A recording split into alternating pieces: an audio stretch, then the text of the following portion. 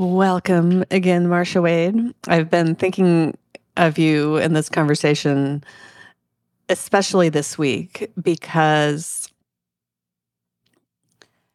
as Saturn moved into Pisces, which means out of all the Saturn ruled signs, because it's been in Capricorn, and then in Aquarius, my foot pain magically disappeared and my mother came down with it. And then what? And my mother came down with it.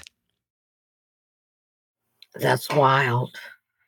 It's totally wild. I don't know what the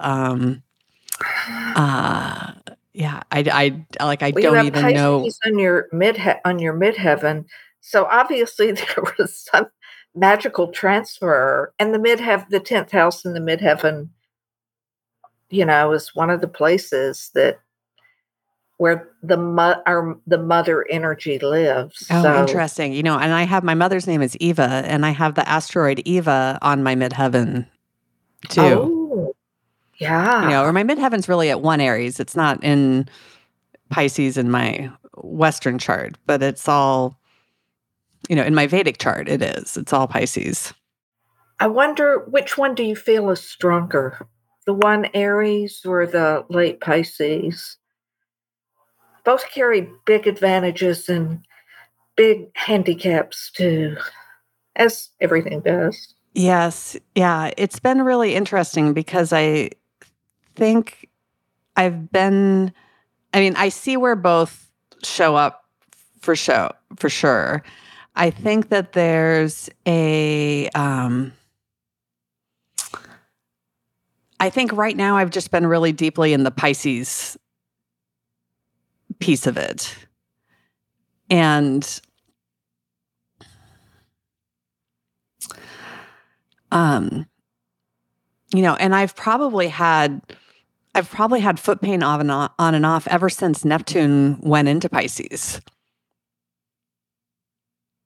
And my mom and I do this really interesting thing where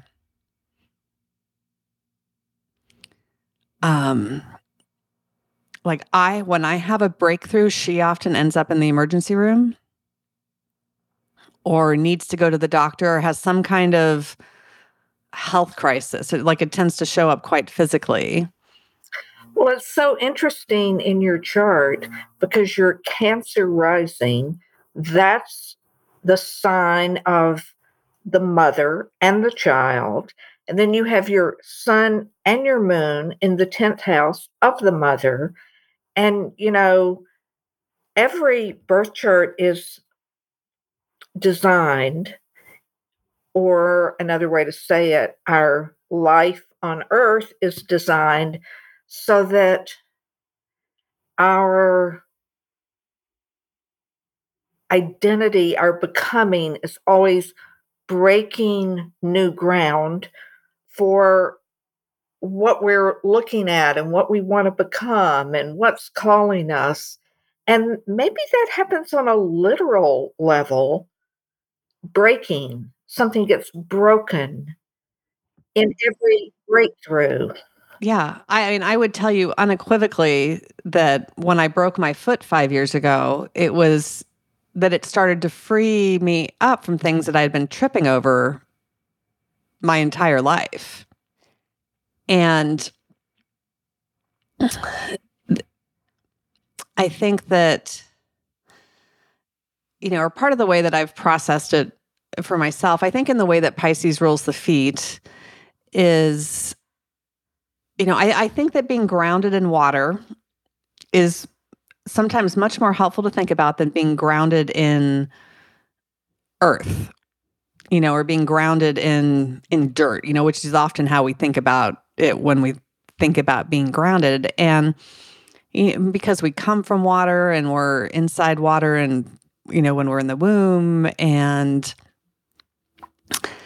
I think that challenge to be sort of like my foot issues have been clearly about healing my mother line.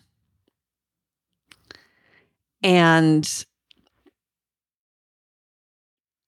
I think the challenge is to be both grounded in the mother line and individuated from it. it's to, it's actually, isn't it like something to be transformed by it as we transform it? It's not a state. I feel like this is the big, huge shift we're being invited to make now. Saturn goes into Pisces, and even more when Pluto goes into Aquarius. To stop thinking of ourselves as nouns, to start realizing everything alive is a verb. It's always changing, becoming, shifting. We create so many problems for ourselves because as soon as we think that we are a thing, we're automatically going to feel like, but wait a minute, come back, get in Oh, yeah. Well, place. and And clearly, I oh, I've think got to that's the big thing about me having breakthroughs in the way that I've had, because it clearly yanks something back in place. And I've stopped seeing it as much of a problem and like really yielding to it, like seeing it more like a guardrail getting me to wherever I need to go. Then, because it's happened so many times that I've been to some amazing workshop or had some personal breakthrough for myself. And then I got, like, literally I will walk out of the appointment or the event or whatever and have a text from my dad or my sister that my mother is in the emergency room. And that whatever that was offering me, or it wasn't like for as much of a breakthrough as it was still like, no, you've got this other thing, like you're on this other line, on this other path. And, and at the end of the day, the only way out is through, and we tend to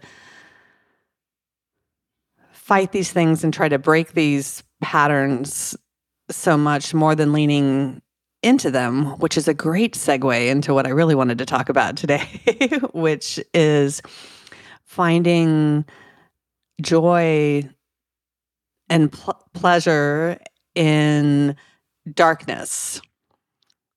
That you and I both have strong 8th house signatures, which is naturally ruled by Scorpio and is that darkness space. And, in my signature talk, I talk about how my name literally means clad in black. And my dad was a CIA agent and taught me how to, subconsciously how to fly under the radar of everyone else's perceptions, and how I have these siblings that were very much in the spotlight.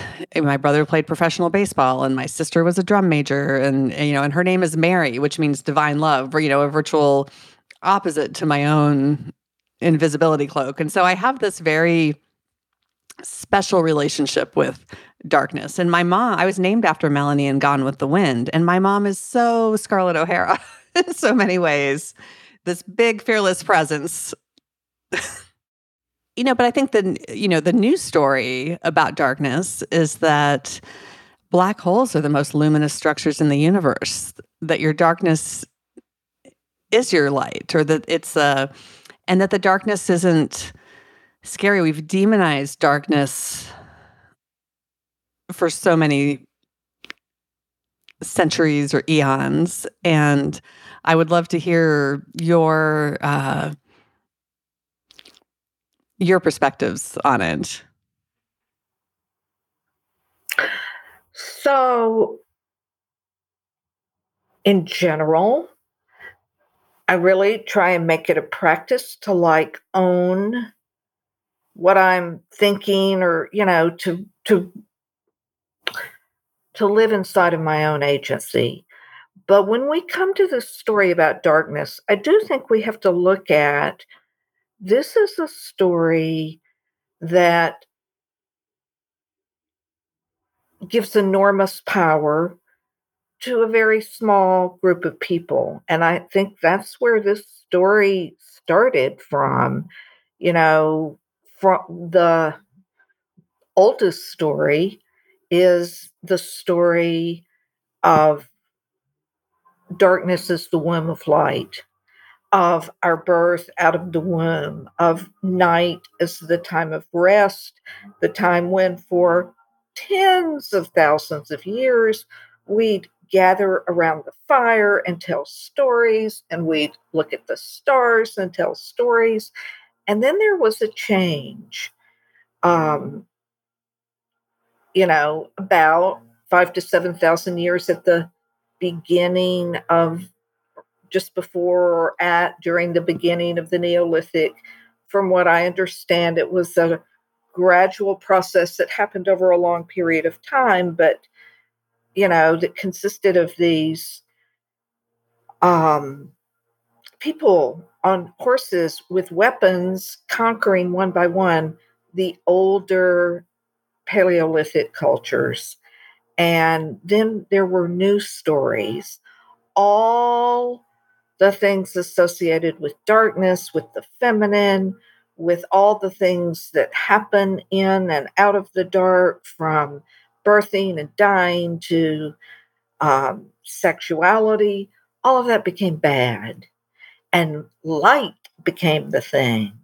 So I think, and we so totally buy into it now, like we think, sending you light and love.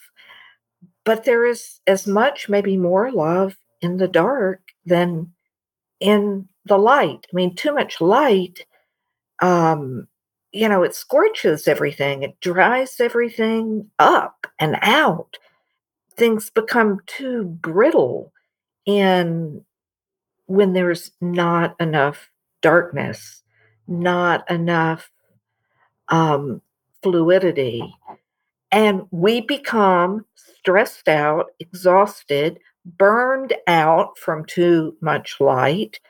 And we're doing all the time, and we forget what it is to be. And I feel like that's what has led us to this point when our whole earth is so out of balance, and it's all about darkness and light. Oh, yes, I can really the darkness is, it's the space where we rest.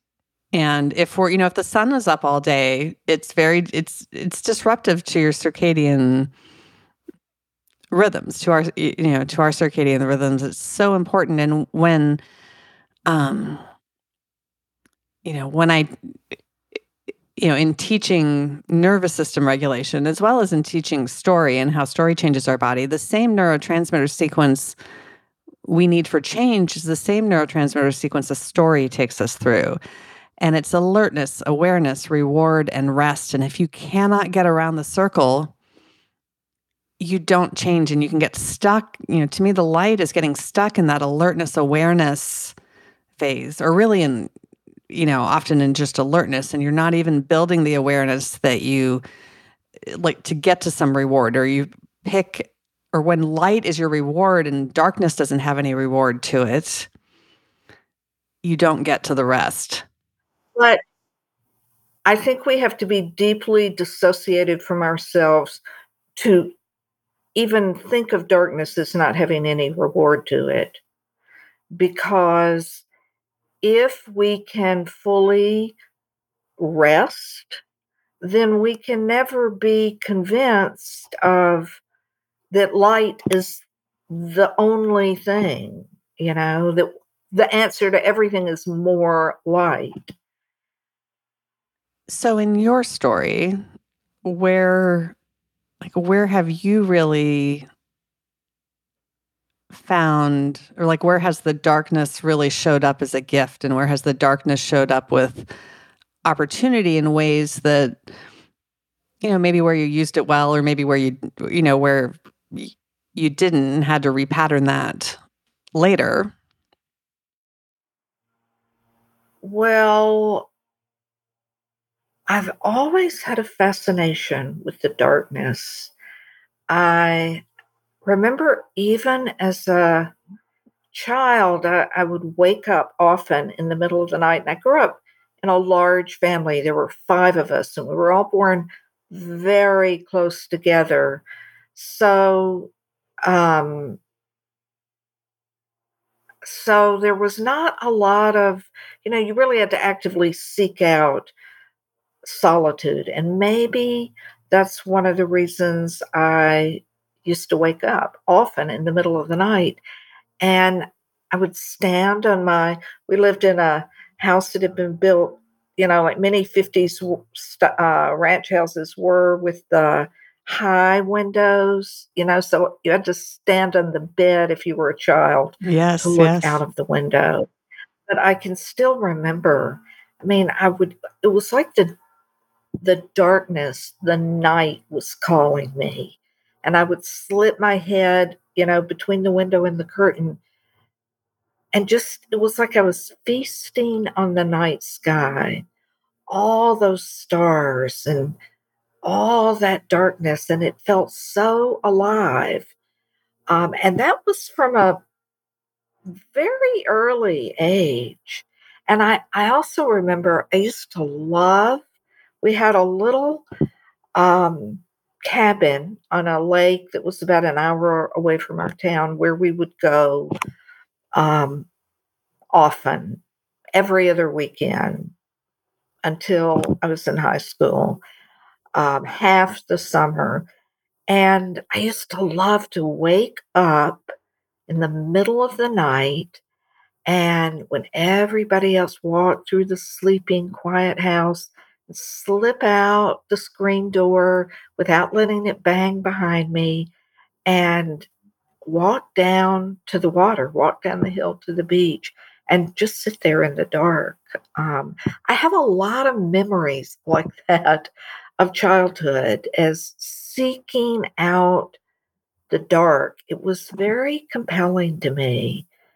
No one else being present, being alone with the universe, it felt like. I totally get that. I don't have as many specific memories, but I do always remember really retreating to my room and keeping the shades drawn. And even now it's been, as a 50-something-year-old, it's an exercise for me to open my blinds every day. Like, that's not my natural thing to do, but definitely that, Yeah. I like loving being out, laying on the ground and staring up at the stars. And even beyond that, one of the things that's always perplexed me about others, I guess, and I would love to know where this is in, or how this resonates with you, and how the darkness in your astrology chart goes. But I've never really had this sense that the story about the devil is true or dangerous or bad, or that these religious stories that we, and that the energy of that and those entities are particularly real.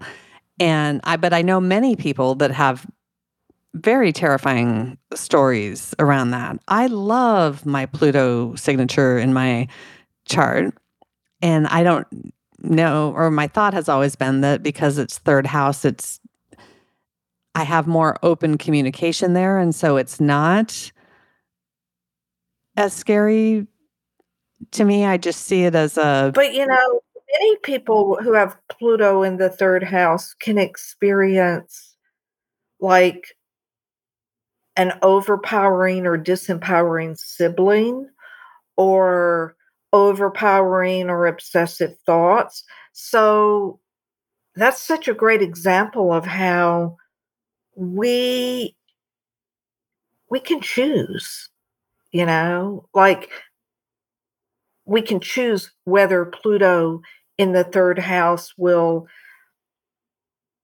support us in befriending the darkness and the power that is in what we can't see, or whether it's, we feel overwhelmed by that, yeah. disempowered Well, by and it. this, as we're talking about this, I'm really like, what's lighting up for me in terms of like the neurology of it is that, our internal work, like our brains basically live in a little black box.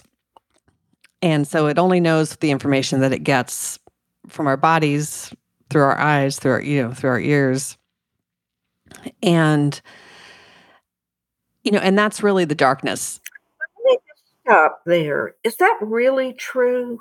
Do you not think that somehow our neurons are connected Oh, to the, for sure. you But know, it has to come through the physical structure. The brain just interprets it. So, like, sometimes I tell the example of having a dream about being kidnapped. And at the time, I was working with a dream interpreter.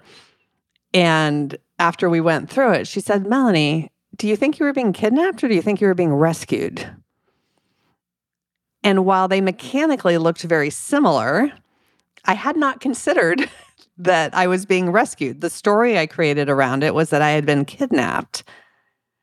But being rescued would have looked identically, but lived in my nervous system in a very different way. I love that you're saying that because you know what? That's really, I think, the thing I love so much about the myth of Persephone, who was both kidnapped and rescued by Pluto. I mean, in on some level, aren't both stories, there's a way in which both stories are true. I think this is true about right now, this strange time in our world. On one level, we are we are being something that is happening that's out of our control and that we would never have consciously set in motion. The changes in our climate structure, the extinction of, millions of species, et cetera, the concentration of wealth, in a very small um, number of hands. But on another level, we are being rescued from this story that has mesmerized us for so long about light, only light, and how that all that leads to working 24/7, never being able to rest. It's both kidnapping and a Oh, rescue. absolutely. I love And if love you're that. only taking in information through your eyes, really, and you don't have the interoception in your body, like that internal map of your body well established in your brain, then being in your body becomes a dangerous place. Like, you don't have the map. It feels scary because you don't know where to go. So, like, when you know the darkness and you walk through your own internal darkness, it quite literally creates a stronger map in your brain. If you're too visually dependent on information and you don't have that internal map, that is something that we might call anxiety or depression or burnout or um, uh, stage fright, or there's a whole bunch of different ways that can show up. And having that relationship with your own internal darkness is so important to your nervous system in terms of creating safety. And in terms of creating a sense of sovereignty, of agency. Absolutely. Absolutely. Because it's fundamentally, I mean, I would say that your interoception is a huge part of your intuition. And when you have that connection, you know how to make those decisions for yourselves, or when you get that gut feeling that's going, and you then have the boundaries to exert your agency and to say no or to say yes and not have it be really disruptive to your way of being. So, Melanie, do you think that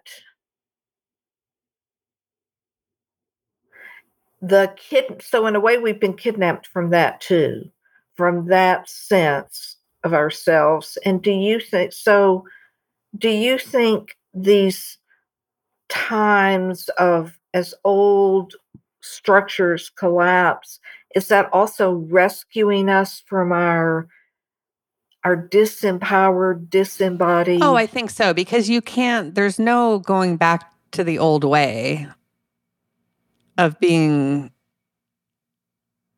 the same, so I have two different things to say about that I'm going to try to connect. But, I talk about transformation often through the story of Isis and Osiris, which was the story of how the stars moved. And Osiris literally got chopped into pieces as the king of Egypt, but came back together in a new way as the king of the underworld. But his coming back together was also really a coming apart. I mean, he never came back Absolutely. as he was Absolutely. into the same, in a way, he became a more, and I do think that's a fabulous analogy for what is happening now. That king energy that's in all of us, because the other thing that happens when it's only light, light, light is it's only yang, yang, yang. And so we all become overly masculinized, no matter what kind of body we're in. Right. But he went from being king of Egypt to being king of the underworld. And I think our opportunity is to be kings of our to really be the ruler of our underworlds and to really know that internal space. And, when I talk about like medicine if we're going to talk about it on a big scale, like medicine as an institution has the worst Osiris wound of maybe anything because of how chopped into pieces it is. And there's nothing bringing it back together and nothing really connecting it with that underworld power. The other piece that really comes to mind, and I can't remember her name off the top of my head, but I heard someone speak last year about, she wrote her dissertation on that the earth is having its dark night of the soul, and that we're all participating and experiencing that with the earth, which goes back to, that it's not all about us, that there's something bigger happening that we're playing, that we're part of. Totally. And participating in. Absolutely. Absolutely. I see so like in the way that I understand how earth mechanics are mimicked in the body, that when I look at the cosmos, and look at all, like if I look at the world population, the game I play with myself is like, oh, who's a bone cell and who's that hormone and who's a blood cell, who's a red blood cell, who's a white blood cell, who's a brain cell, that we're all these different parts. And at the same time, it's a hologram. So like we're all everything. Right. But I think sometimes we play these different roles at times, like maybe as a medical professional, as a physical therapist, that I spend a lot of time being a white blood cell. I don't know, but like, and I don't know, there's no right or wrong answer, but that we're part of this, there's this bigger organism, and this bigger breath and this bigger body that is, that's happening. And, I think for me, the gift of astrology and mythology, and, I spent a lot of time with mythology books, because we had a number of those in our house, and especially the one Edith Hamilton. I can't remember her name. Hamilton. Yeah, that book was always one that I was just really drawn to and spent a lot of time going through. But the gift of all of this for me is that it gets me out of my own story. And when you can zoom out to that 60,000 foot view, or to that bigger perspective, it's incredibly anxiety inducing and it inspires purpose. It's rewarding. It's, it's been just transformative for my own mental health and physical health. And it's a skill, or it's a perspective that we're not, we're really taught to think small and individualistically about things, especially in the United States, rather than to think like there's something bigger happening. Right. Absolutely. And that bigger thing takes us back to the darkness. It really does. It's that whole unseen world and those unseen patterns. And like astrology is such, in our modern world, is really this incredibly unseen pattern that, I can take my Western astrology and my Vedic astrology and it explains my entire life, like down to sometimes down to the day and the event. And it's been such an incredible gift to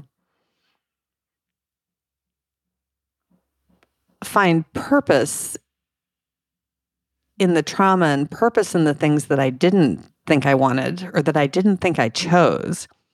And the ability for myself, I've gotten to the point, I realize how I created all of my trauma and that I can own that, or that I co-created it. And that's a lot of power. Yeah, and for me, also realizing that trauma itself has a creative role. Like, I don't think, I think this is the meaning of um, all the dark goddesses and gods that we've kind of banished from our awareness. That they are all transformers of trauma. They own trauma. They do not try, because the trauma free life is the life with no shadows, the life with no darkness, the life with no transformation. Things can change, but only within very narrow parameters. If there's not a rupture, a break into something we didn't see coming, we don't know how to deal with, something that which isn't to say we need to equip ourselves to meet trauma, I feel, in a transformative way. But that phrase of healing our trauma makes me a little, I feel like we're getting to a kind of dangerous edge. I agree. I mean, I don't really think there's any healing it. I think there's integrating it. And our nervous systems fundamentally are driven towards contrast. We are always seeking contrast. I don't think we necessarily have to be seeking contrast in the extreme ways that we see in the world. But that's the collective well-worn groove that's been going on for at least a number of centuries. And it's that contrast that drives the transformation. And I really see, I get it. I've worked with lots of people in really severe trauma, and it's hard when you're in it and it's new and seems really senseless to find a box to wrap it up in and put it on a shelf and know where it goes. But it is really a guardrail that keeps you on your life path. Even guardrail seems a little too, like a guardrail is something that's out there. And trauma, I think, is something that comes inside of us and wants to transform us so that we are not the same person we were before it happened. Absolutely. Absolutely. I just think, and getting people to grok it in the, Yeah. initially, that like if you're on your life path, that your trauma is just a guardrail, or, it's true. You cannot be the same person, and it's going to take you in a different Yeah. direction. And, and traumas come in all sorts of different shapes and sizes, but they're not for comparing. Where we really get caught up and what I think really becomes the problem is when we make a contest out of our traumas and compare them, because that's a game nobody wants to win, and that doesn't winning it doesn't serve. I mean, I'm thinking of what in my life have been the two primary traumas, and I think they put a trauma signature on every life. And one, I don't consciously recall my own birth, but I very vividly remember giving birth. And that was um, the most traumatic and ecstatic experience I've ever had, ever. And then there have been several times when people I've loved very much have died in my presence. And that also was um, an unspeakably beautiful experience. And it, you know, ripped my life open. So I couldn't say either of those were um, only blissful experiences.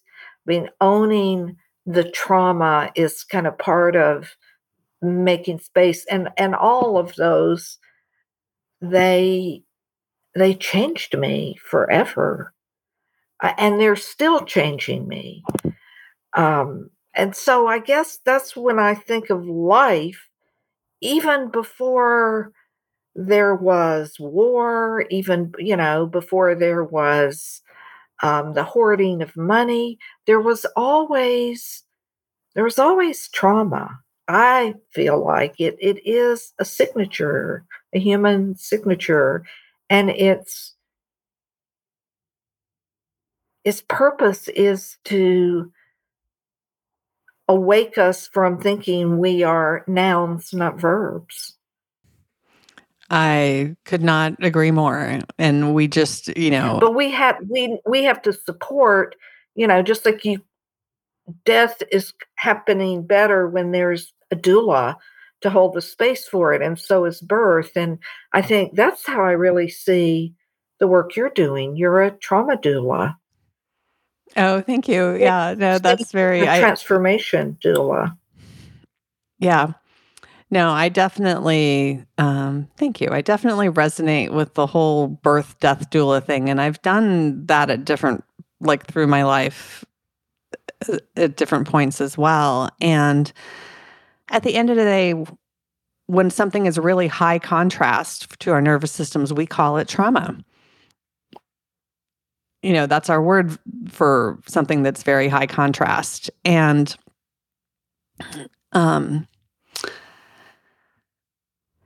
yeah, and we definitely need more.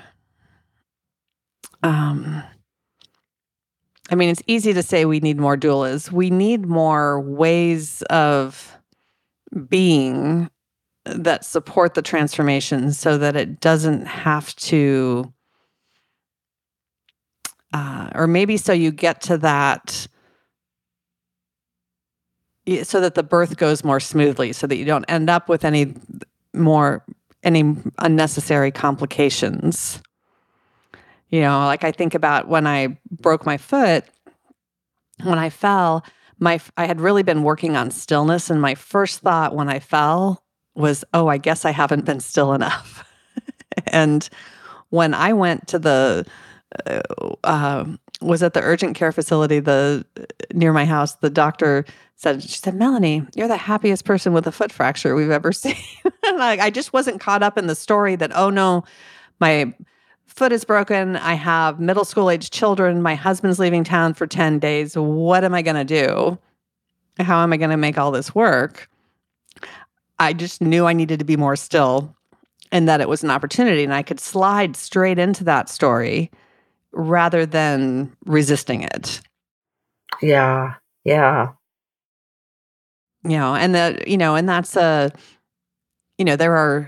it's easy in our hierarchical system, there are other traumas that we would say would be, are legitimately worse than just falling and breaking your foot, but your nervous system doesn't see it as any different. It's just a high contrast situation.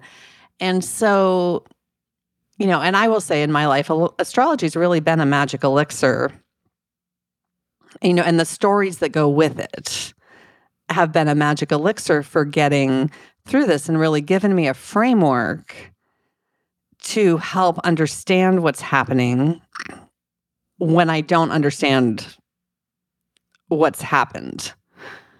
And at the end of the day, like in my signature talk, I start it with a coffee metaphor, and I talk about my health crisis, marriage crisis, lawsuit crisis is my lawsuit latte. And life is going to hand you a drink you didn't order at some point. That's just the way what's going to happen. But really having the tools or having some way to go, okay, there's something bigger happening here, and can I see that? I think is really the gift in it. And so many people like you and even like Carolyn Elliott with her existential kink work are really doing that with the darkness. And, like I'm seeing it, there's lots of dark goddess. Our friend Hettian Grobler made a beautiful Black Madonna tarot deck. And I'm seeing lots of Black Madonna work with different people. Christine Cleveland does amazing work around that and social justice. And so it's fun to see all the little seeds that are getting planted right now. Yes. And, ultimately, I think what the dark goddess invites us into, and astrology, every birth chart is full of darkness. We're so entrained to identify the light and the action points that it's like right in front of us, the ways that our lives are filled with darkness, which is the same as saying with creative potential, with transformative spaces, with transformative frequencies. That's not in the light. That's not in the doing. That's not in the making it happen. It's like the sentence I've probably quoted hundreds, 500 times.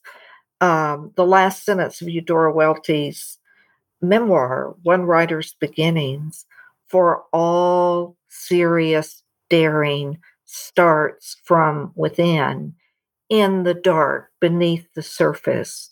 And ultimately, I feel like the greatest reward that the darkness has is to show us that part of ourselves that gets stuck in a story, any story, is just the tiniest part of who we really are. We really are the whole big mystery. And most of it is undiscovered, is still becoming, is fathomless. And I think in these times we're living in, that's the most exciting and important news. I love it. I'll just add to that. I've heard a rabbi speak about how in the Jewish tradition, when they want to know the meaning of a word, they go to the first use of it in the Old Testament. And in the first use of Satan in the Old Testament, Satan means obstacle. It was not a noun.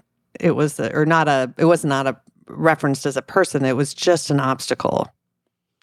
and then we went and personified this obstacle, as uh, a bigger being over time. But I love that, how you redefine darkness, and that it's so much, for as much as our nervous systems hold our trauma, and it's like, and that's how and our nervous systems maybe need to be regulated in the way that, because that's out in the collective in a really big scale right now. Our nervous systems fundamentally hold our stories Totally. and our definitions of like how we perceive. If darkness is not this terrible, scary thing, you don't hold it in your nervous system that way. Darkness can be delicious and interesting and exciting and Don't you think our teaching. nervous systems hold the stories we know, but also the ones that we haven't yet discovered or told? Aren't those like Absolutely. I think story lives epigenetically in our bodies. I think the old stories, I mean, we know that we hold the traumas of our ancestors, or that science really understands that. And so but I also think in the way that,